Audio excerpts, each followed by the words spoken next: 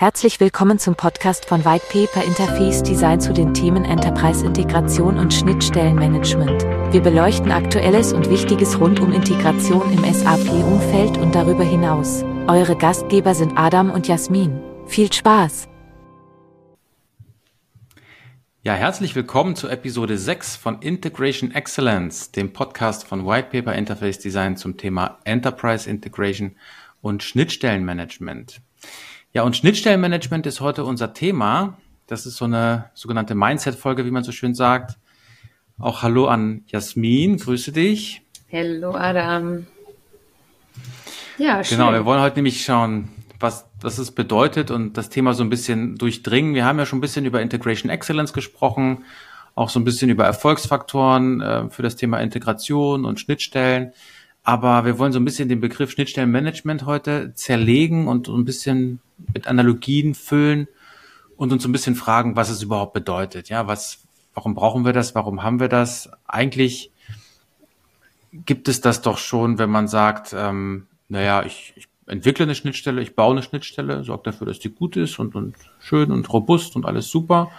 Ne, das heißt, ich beherrsche den Build-Prozess. Und dann bin ich in der Lage, die zu betreiben. Ja, ich habe Monitoring, Alerting und so weiter. Das heißt, ich beherrsche den Run-Prozess. Und damit ist doch eigentlich alles gut, oder? Ja, genau. Eigentlich müsste das ausreichen. Das denke ich mir doch auch. Aber du siehst das ein bisschen anders. Oder wir sehen das ein bisschen anders. Genau.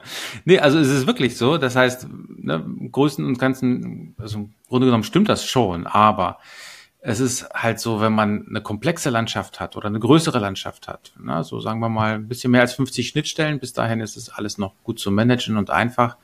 Aber sobald es ein bisschen größer wird, wird es komplexer, ja, und dann hilft es, Mechanismen zu haben, idealerweise automatisiert, ja, um Dinge zu organisieren, aber auch zu optimieren, ja.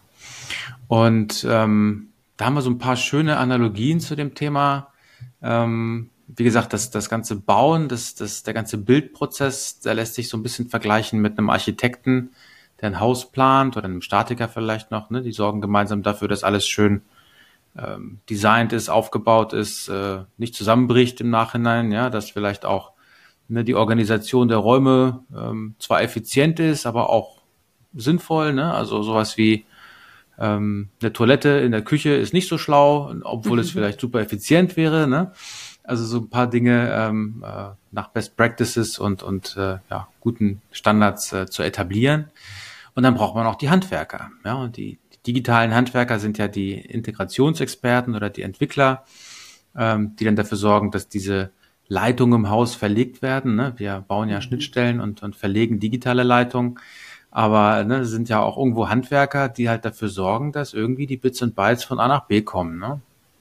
Und das ist, glaube ich, noch für alle sehr einfach nachvollziehbar. Also nochmal kurz zusammengefasst der Bildprozess. Ne?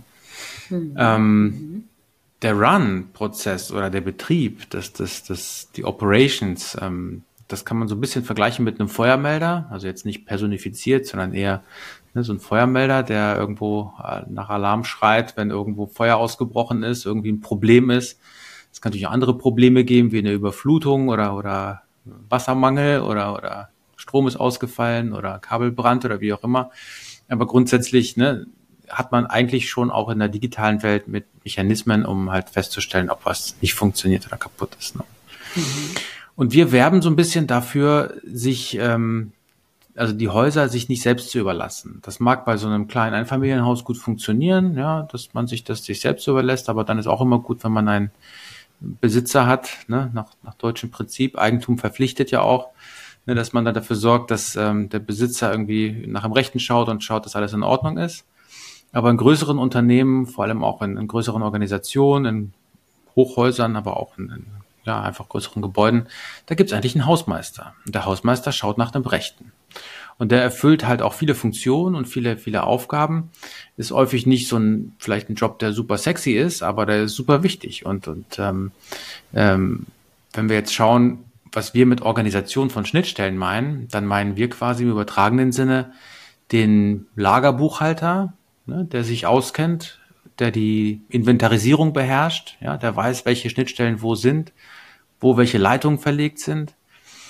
Oder auch der Bibliothekar vielleicht, ja, der die Dokumentation verwaltet und der weiß, wo die ganzen technischen Dokumentationen existieren, mit all den Details und Informationen zum Thema Integration.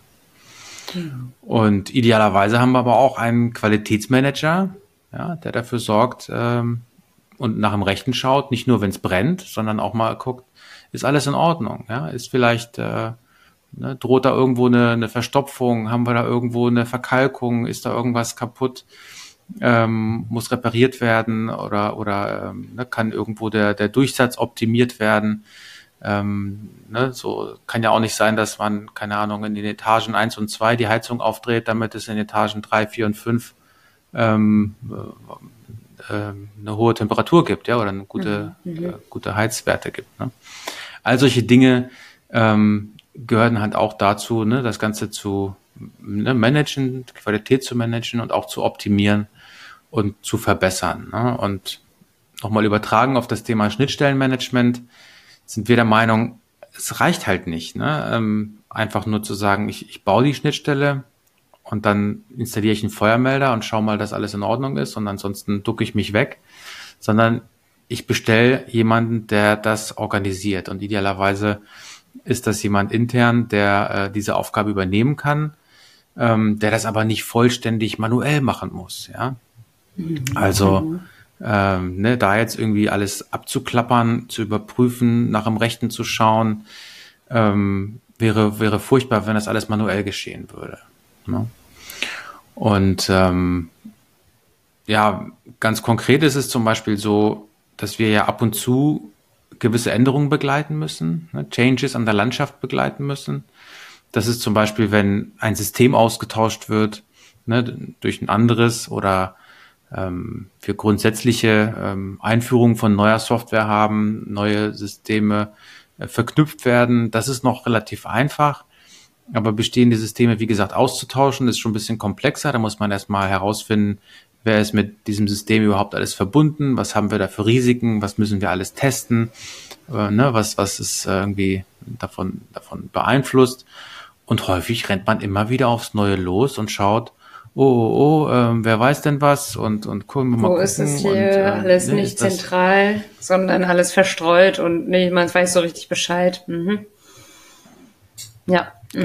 Genau. Und es ist ja auch nicht immer so, dass es nur eine Technologie gibt oder eine Middleware. Ne? Es gibt da manchmal Punkt-zu-Punkt-Verbindungen, es gibt dann die eine Middleware, vielleicht die andere Middleware, ne? Dann gibt es vielleicht, also das kann schon verstreut sein und diese Fähigkeit zu haben, irgendwo nachzuschauen, ne? Wer ist denn alles mit diesem System verbunden, über welche Technologie, auf welche Art und Weise, das ist ein riesen Asset und auch grundsätzlich sehr wichtig, ne? Diese Inventarisierung auch gut zu beherrschen, ne? Und nicht nur zu dem Zeitpunkt zu haben, wenn man es gerade braucht, sondern permanent über diese Möglichkeit zu verfügen, diese Informationen aktuell abzurufen, ne? Deswegen es ist nicht so smart, da jetzt einen Studenten zu engagieren, der das mal alle halbe Jahre auf den aktuellen Stand bringt manuell, sondern eigentlich ist es unglaublich wichtig, das Ganze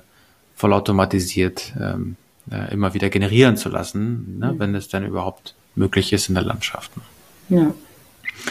Genau, und so durch so ein Inventar, wenn man das auch noch verknüpft mit Telemetriedaten, ne, also Informationen, die aus dem Monitoring kommen, aus den Reporting, Messaging-Daten kommen, wenn man das Ganze dann noch verknüpft, dann kann man halt auch sowas machen wie, welche Schnittstellen brauche ich nicht mehr, ja, welche Schnittstellen müssen dekommissioniert werden.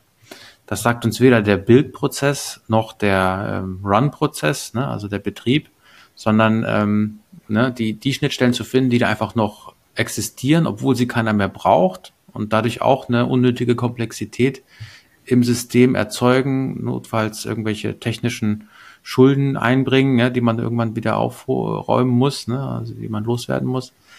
All das ist unglaublich wichtig zu beherrschen, ne, also und in der Lage zu sein, was kann dekommissioniert werden, was brauche ich nicht mehr und solche Informationen über die Landschaft. Ne? Mhm. Mhm. Genau, aber also Inventarisierung, also das Thema Lagerbuchhaltung, ne, in Interface Asset Management, wie wir so schön sagen, das ist ein Kernelement von Schnittstellenmanagement. Aber auch das Thema Dokumentation ist ein wichtiges, ja, und Dokumentation ist natürlich auch etwas, was schon sehr frühzeitig beginnt, ne, durch die Dokumentation eines Changes, durch ein Ticket, durch ein Incident, wie auch immer man das organisiert und auch vom Workflow her gestaltet, auch mit welchen Tools, ob man das mit Jira, ServiceNow, was man so heutzutage benutzt, oder mit eigenen Mitteln oder mit E-Mails und Hey Joe-Prinzip. Aber irgendwie muss das Ganze ja, ne, dokumentiert und auch erfasst sein.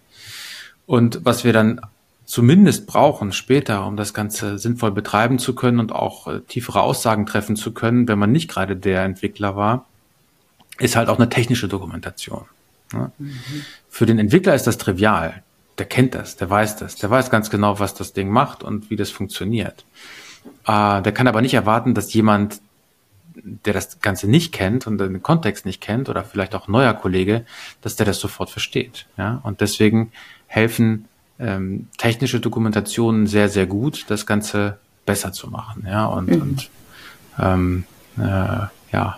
das Onboarding zu vereinfachen für neue Kollegen, Wissen zu teilen mit anderen Kollegen, auch mit anderen Teams. Ne? Und das sind so die, sagen wir mal, Pflichtübungen im Bereich Schnittstellenmanagement, die gegeben sein müssen. Ne? Inventarisierung und Dokumentation.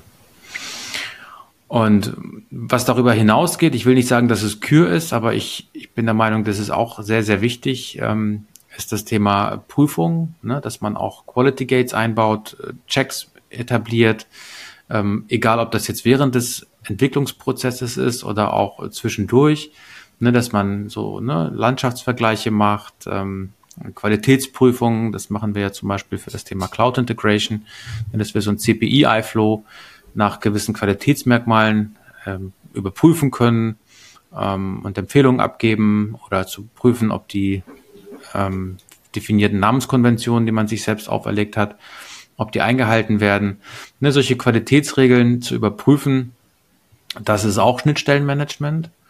Und Reporting, in der Lage zu sein, zu wissen, was für ein Traffic habe ich, wer kommuniziert mit wem, wie intensiv, hilft uns nicht nur für das Thema Dekommissionierung von Schnittstellen, sondern auch für jegliche Aussagen hinsichtlich Traffic, Kalkulationen für irgendwelche Cloud-Migrationen, die wir vielleicht haben. Das steht gerade vielen bevor. Ne? Die müssen halt wissen, was wird uns der Spaß denn kosten, wenn das Ganze volumenbasiert abgerechnet wird. Das ist häufig in der SAP-Welt so, aber das ist auch bei anderen Wettbewerbern so. Ja, MuleSoft macht das zum Beispiel genauso.